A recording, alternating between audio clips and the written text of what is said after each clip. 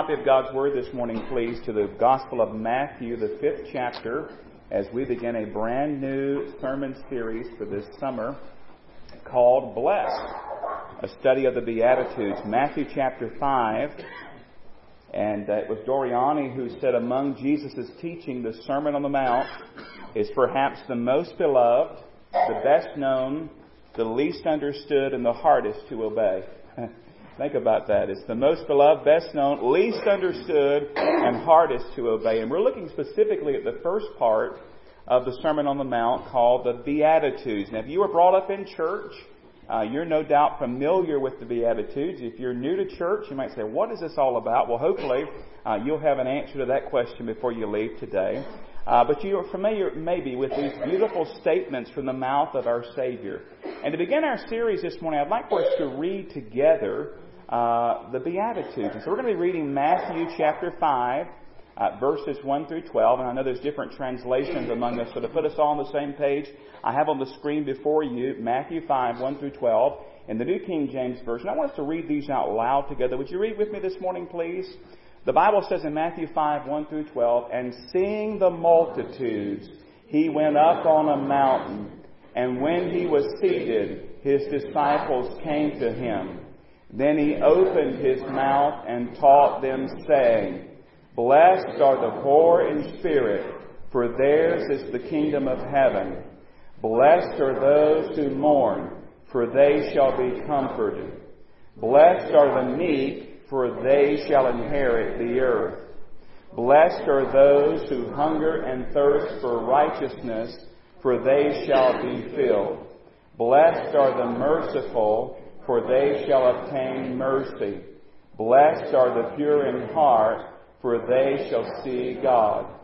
Blessed are the peacemakers, for they shall be called the sons of God. Blessed are those who are persecuted for righteousness' sake, for theirs is the kingdom of heaven. Blessed are you when they revile and persecute you, and say all kinds of evil against you falsely for my sake. Rejoice and be exceedingly glad, for great is your reward in heaven, for so they persecuted the prophets who were before you." Let's bow in prayer. Father, thank you for this time. Thank you for your blessings. Thank you for these Beatitudes. Help us, Father, as we begin this study today, to understand and to grow in our knowledge of truth. And Lord, help us to put these into practice in our lives, I pray. In Jesus' name, amen. Now, to be quite honest at first glance, and by the way, thank you so much. That was wonderful. You guys read beautifully together. At first glance, these seem to be very strange statements. Blessed are you when you're poor, when you're mourning, when you're hungry, when you're persecuted. What exactly do these statements mean? How can we be blessed in such a state? And we hope to answer that question and many more questions in this series together. In fact, we're going to focus on the specific Beatitudes in the coming weeks. But this morning, what I want to do is to have a time of introduction.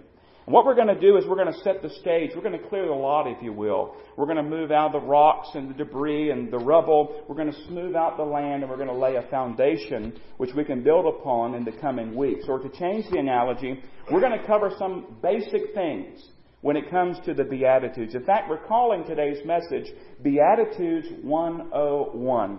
Now, if you remember back in school, and some are still in school, when you got in the 101 class, it's going to be some basic things, some introductory things. So we're going to answer some basic questions today. We're going to give some basic guidelines and convince you, hopefully, that this passage is worth your time and your effort to study with us during this summer. Now, in a real sense, I'm going to be more of a teacher than a preacher this morning. I'm going to be teaching about a sermon rather than just giving a sermon, okay? I used to teach the adult Sunday school class at Oak Ridge Baptist when I was working for BVN over in Tennessee, and I used to tell them from time to time, I think there's a fine line between teaching and preaching, and I crossed it every time. But anyway, I'm going to do my best to teach and help you today to get some basic things done. So we're going to ask some questions and give you some answers, okay? You might want to jot some notes down. I might want to take this down because we're laying a foundation that you need as we come into the coming weeks and we look at the Beatitudes one by one. First of all, here's a good question. Why are they called the Beatitudes? Why are they called the Beatitudes? Well, I'm so glad you asked that question. We don't find that word in the text, at least not in the inspired part. At the heading in your Bible, it might say the Beatitudes at the chapter heading. But where did this whole word Beatitudes even come from? Why are they called the Beatitudes? Well, believe it or not, Beatitudes simply means blessing. And it comes from the Latin word for blessed. And so the reason we call them the Beatitudes is from the Latin word that means blessed. And of course, what do the Beatitudes start with? Blessed are you, blessed are you, blessed are you. So it makes sense. So they're called the Beatitudes. That's why they're called the Beatitudes. Well, then the question is, what are the Beatitudes? Well, we know that there are these blessed statements that we just read together, the Lord Jesus made, and we find them here in Matthew chapter 5. But the Beatitudes do not stand alone. In fact, they're the beginning of the Sermon on the Mount. Remember, I told you we'd be teaching today about a sermon rather than just giving a sermon. We're talking about Jesus' Sermon on the Mount. And the Sermon on the Mount takes up Matthew chapters 5, 6, and 7. I love how Ray Pritchard put it. He said, if the Sermon on the Mount is the constitution of the Christian faith, the Beatitudes are the preamble. You remember having to memorize the preamble to the Constitution when you're in school? Well, think about it in that regard. Here we have the Constitution of the Christian faith, the Sermon on the Mount, and the Beatitudes are the preamble. He says these 8 statements of Christ offer the best definition of a disciple in the New Testament. So we know why they're called the Beatitudes. We know what are the Beatitudes. Now here's an important question. Who are the Beatitudes for? Who are the Beatitudes for? Are these for everyone? Are they just for believers? Are they just for the people that were hearing Jesus speak them way back long ago? Now, think with me for a moment about where we are in the Gospel of Matthew. Could you do that with me? We're in the early ministry of Christ. In Matthew chapter 1, we have the genealogy and birth of Jesus Christ in Matthew chapter 1. In Matthew chapter 2, we have the visit of the wise men. We have the flight into Egypt. We have the return to Nazareth. In Matthew chapter 3, you have John the Baptist. And you have the baptism of the Lord Jesus. And then we come to Matthew chapter 4, the chapter right in front of the one we're studying today. And you have the temptation of Jesus by the devil. You have the beginning of his ministry, his preaching, repent for the kingdom is at hand. And you have the beginning of the calling of the disciples. In fact, look at chapter 4, if you would, and pick up the reading there at verse 23. Matthew chapter 4, verse 23. It says, and Jesus went about all Galilee, teaching in their synagogues, preaching the gospel of the kingdom, and healing all kinds of sickness and all kinds of disease among the people.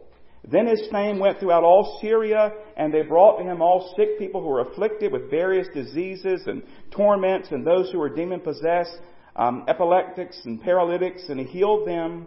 Verse 25 of chapter 4 says, great multitudes followed him from Galilee and from Decapolis and Jerusalem, Judea and beyond the Jordan. So you see this large group of people following the Lord Jesus. Jesus is teaching. He's preaching. He's healing. The multitudes are following him. And then notice the first word we read today. Matthew chapter 5 verse 1. And seeing the multitudes, he went up on a mountain.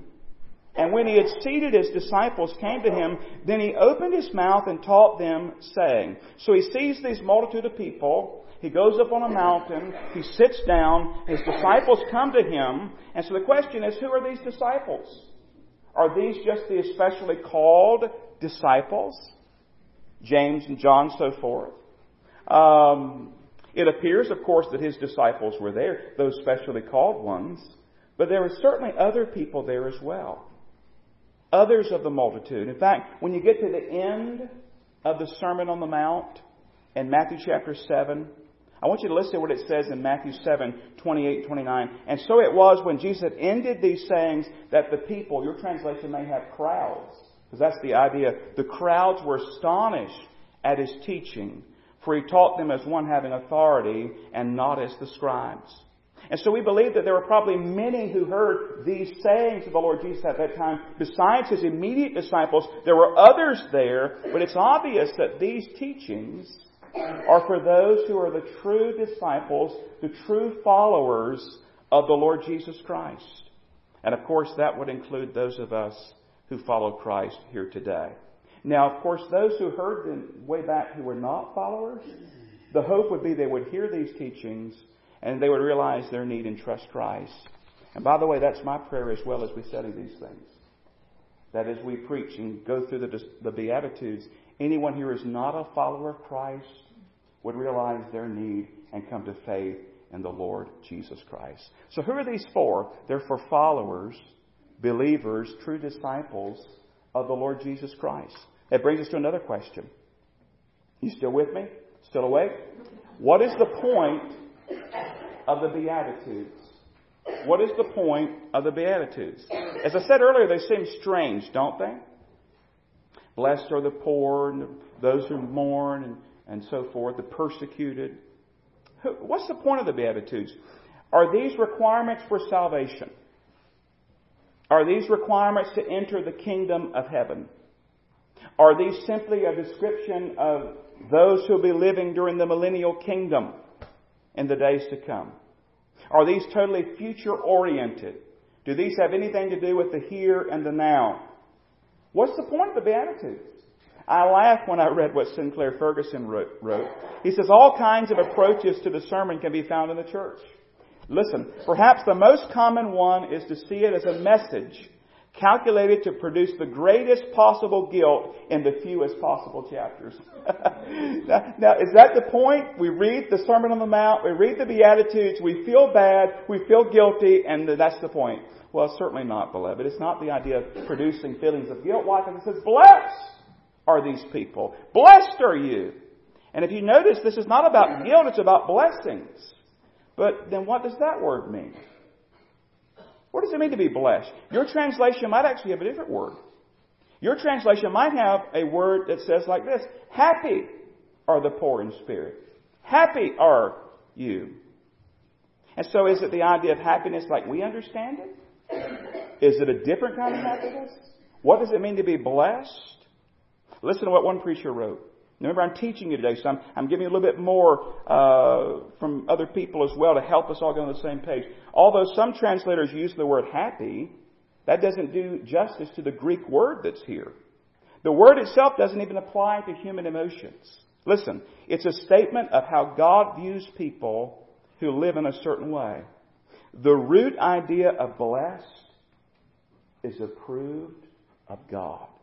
When it says blessed there, that's the idea of being approved of God. Max Lucado, you ever read his works? He's a well-known author, written lots of books, sold millions of copies, Christian author. He wrote a book on the Beatitudes called The Applause of Heaven, and it captures the idea.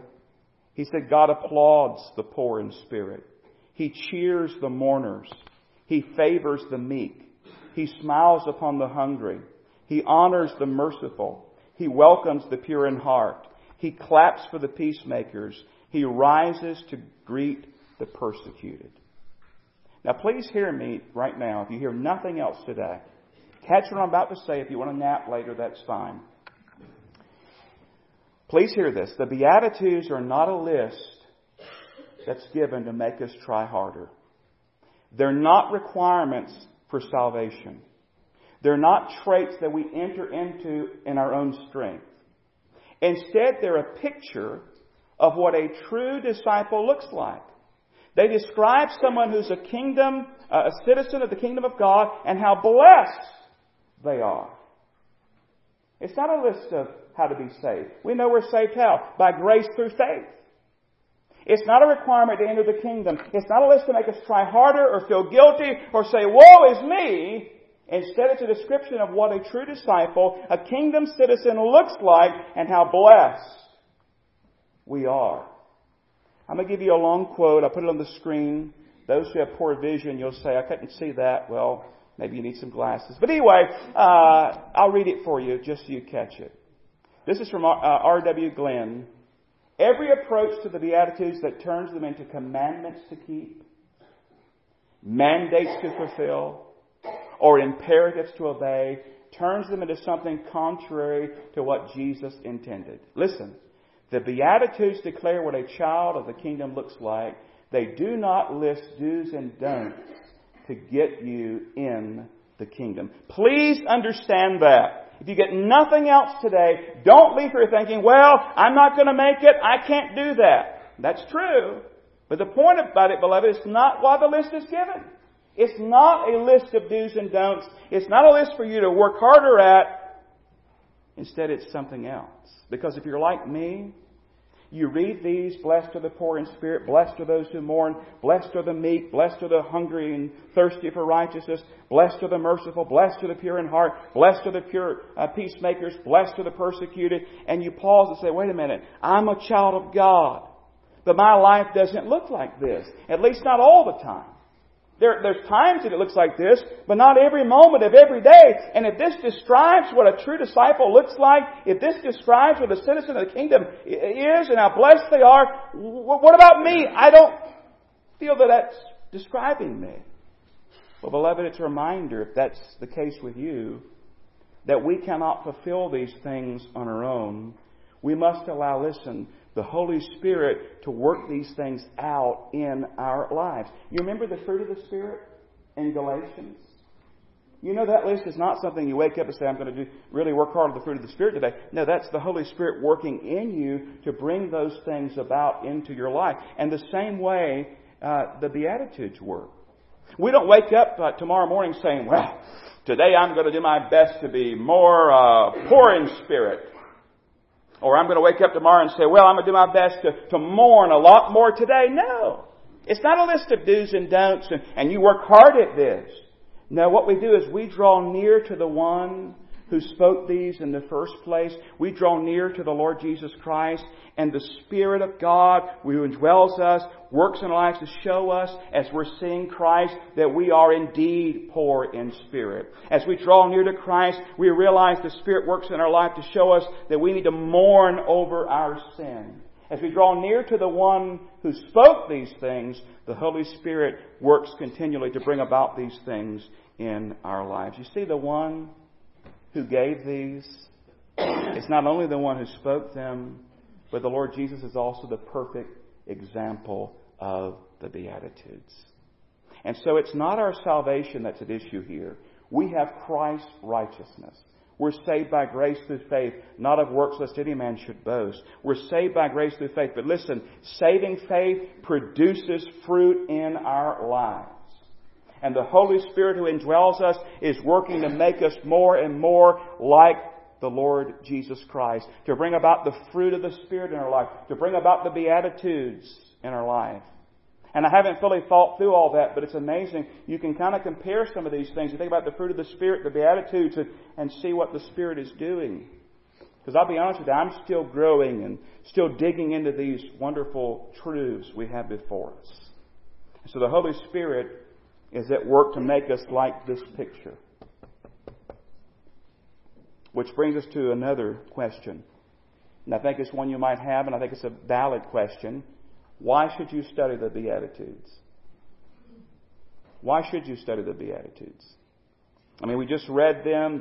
It's not a long passage. I mean, we read them. We just talked about them. Why spend the summer looking at these verses?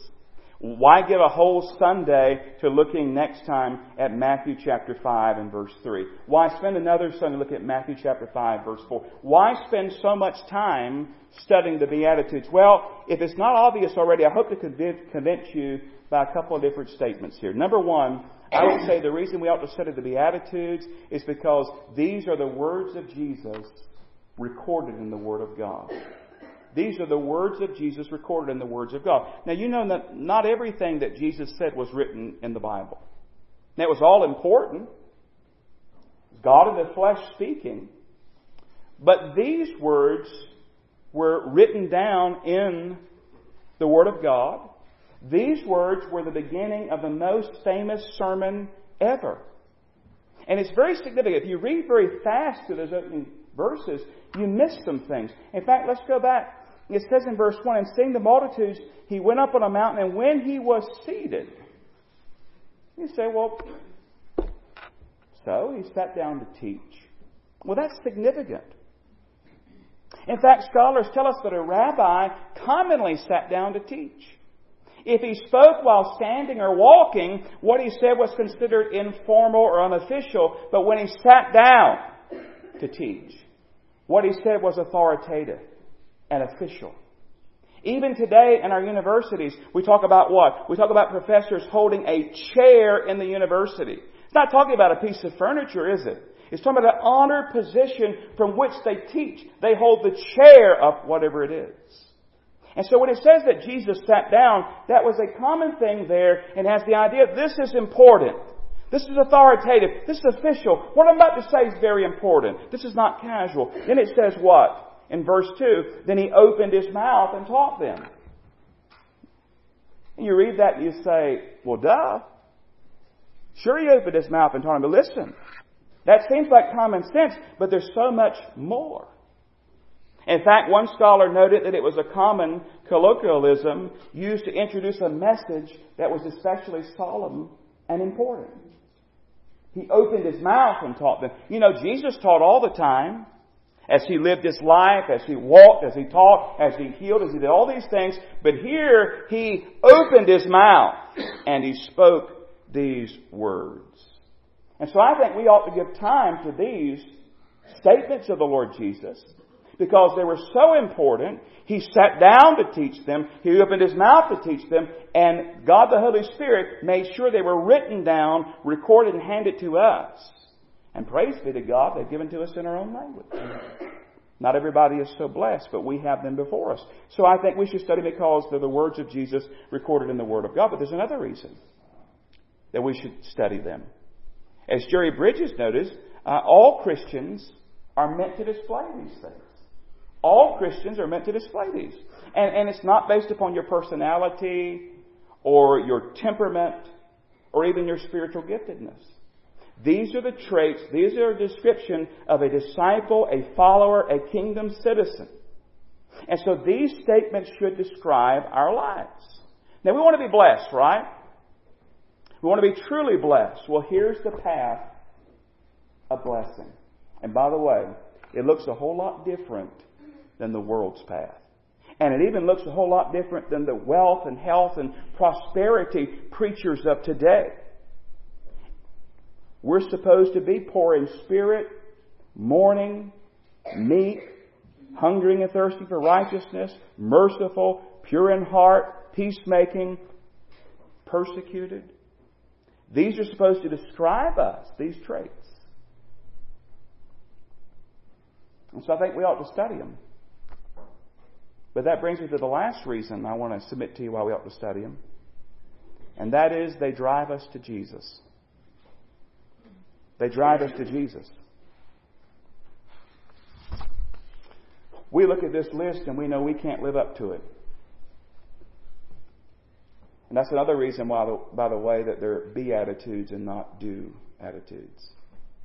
Remember, they're not a list of do's and don'ts. But we know that in our own strength, we can't do this. This is not something we can do. Yet these are supposed to describe us, so they drive us to Jesus. We draw close to Jesus. You say, well, preacher, how does this work? Well, since I'm teaching today instead of preaching, can I share with you a passage that I think describes it from Glenn again in his book? He says, do not seek poverty of spirit. Seek Jesus. As you see what it costs the Heavenly Father to save you, you'll see yourself bankrupt beyond words. Seek Jesus and you'll mourn not because of what your sins cost you, but because of what it cost your Heavenly Father. Seek Jesus and meekness will overflow in your life. Who can take a posture of superiority at the foot of the cross? Seek Jesus and you'll find all the righteousness you will ever need. His perfect record given to you freely as a gift. Seek Jesus and you'll be merciful. For the most needy recipient of a handout is the person you see in the mirror every day. Seek Jesus and you'll find your heart more and more singular in its devotion to God and more willing to be honest with other people. Seek Jesus and you'll continually sheathe your sword and seek reconciliation with others because you know that utter serenity achieved between you and God is by the blood of the Lord Jesus. See how it's working out? Seek Jesus, you'll gladly bear reproach for His name. Do not seek the Beatitudes. Do not turn them into moralistic teaching. Seek Jesus Christ, who alone embodies the Beatitudes, and the Beatitudes will then be true of you as well. When we draw near to Jesus, the one who gave us the Beatitudes, the one who's the perfect example of the Beatitudes, the Holy Spirit of God begins to work in our life and show us, yes, child, you are poor in spirit. Yes, child, you ought to mourn over your sin. Yes, child, you ought to be meek at the foot of the cross when you realize how glorious God is and what it cost Him to purchase your pardon on Calvary. Do you see? It's not about us trying harder or putting forth effort. It's about drawing close to Jesus. As we see Jesus high and lifted up, as we see Jesus and what He did for us, the Holy Spirit begins to work in our life and bring about the Beatitudes and change us and mold us and shape us into the Lord Jesus Christ. Do you see it? Do you understand now? So don't leave here saying, man, I got to work harder. I got to mourn more. And I got to be more poor in spirit. And I got to go find somebody to persecute me this afternoon. Listen, you live for the Lord Jesus. You don't have to go looking for that. All right? Now here's what I want to do. I want to give you the plan for the future. We're going to study, as I said, this summer. And I want you to get one of these schedules if you don't have one, because I've listed out there where they are. This will take us through the summer, and we'll actually finish up a little bit beyond, probably around Labor Day weekend. But I want to encourage you to know where we're going. And I want to encourage you before you come to take the Beatitude we're going to be studying next week, June 4th. It's Matthew 5:3. And I want you to read that before you get here. In fact, I want to encourage you to meditate on it. Write it on a card. Write it on a piece of paper. Put it on a Post-it note. Put it somewhere you can think about it. And I want you to be meditating and pondering on this thought. Blessed are the poor in spirit, for theirs is the kingdom of heaven. And I want you to really focus on that. And then when you come, we're going to seek together to unpack that Beatitude. And we'll go through them one by one. Also, as you leave today, my wife has designed and printed up some beautiful bookmarks. We're going to give one to you as you leave today. You can put in your Bible at Matthew 5, okay, or wherever you want to put it. And we'll give you one as you leave in the back today. And because you're going to be in Matthew chapter 5. And I want you to invite other people with you. You know what we're focusing on this summer. You can invite your friends, your neighbors, your co-workers. Say, listen, we are studying the Beatitudes at church. Do you know anything about the Beatitudes? Because we said what? If a lost person comes and he hears this, our prayer is they'll see their need of Christ and they'll repent of their sin and place their faith in Christ. That they too can be a child of God with the Holy Spirit indwelling them, who will begin to go at work in their life to mold and shape them like this picture. All right? That's the plan. That's where we're going. Because we truly want to be blessed, approved of God. And here's the pathway as we allow God to work in our lives. Would you pray with me? Heavenly Father, teach us as we embark on this study of the words of our precious Lord Jesus. Help us to understand these Beatitudes, these most important statements the Lord Jesus spoke. Help us, Father, to see Christ as not only the teacher of them, but the perfect example as well. Help us, Father, to cooperate with your Holy Spirit as He works to make these truths a reality in our lives. May we understand what true blessedness really is. Father, I pray in this series, both in today's message and in the messages to come, that we'll be forever changed as we contemplate and meditate and study these glorious words. And we thank you in advance for what you're going to do in our lives. And Father, I pray if anybody here today has listened to this and they thought to themselves, well, these don't apply to me because I'm not a child of God. I pray your Holy Spirit to convict their heart, show them their need, and bring them to repentance and saving faith in Christ right now. Father, would you be honored and glorified in this invitation? And we pray this in the most holy and wonderful name of Jesus, and for His sake. Amen. Our closing hymn this morning, 185, Jesus, what a friend for sinners. And friend, if you're here and you don't know Christ, I would invite you today I'll be down at the front as we're singing. You say, preacher, what would happen if I walked down the aisle? We'd welcome you. And if you need to be saved, we'd sit down with the Bible and share Christ with you and lead you to the cross. And we would love to help you do that. And then, child of God, if God's spoken to your heart, if some burden on your heart as well, the altar is open. We'd invite you to come. But I hope you'll take the challenge as we embark on this study to be in the Word, to meditate, to contemplate, and allow God to speak to your heart in this series. 185, let's stand together, sing this great hymn, Jesus, What a Friend for Sinners. 185, let's stand and sing.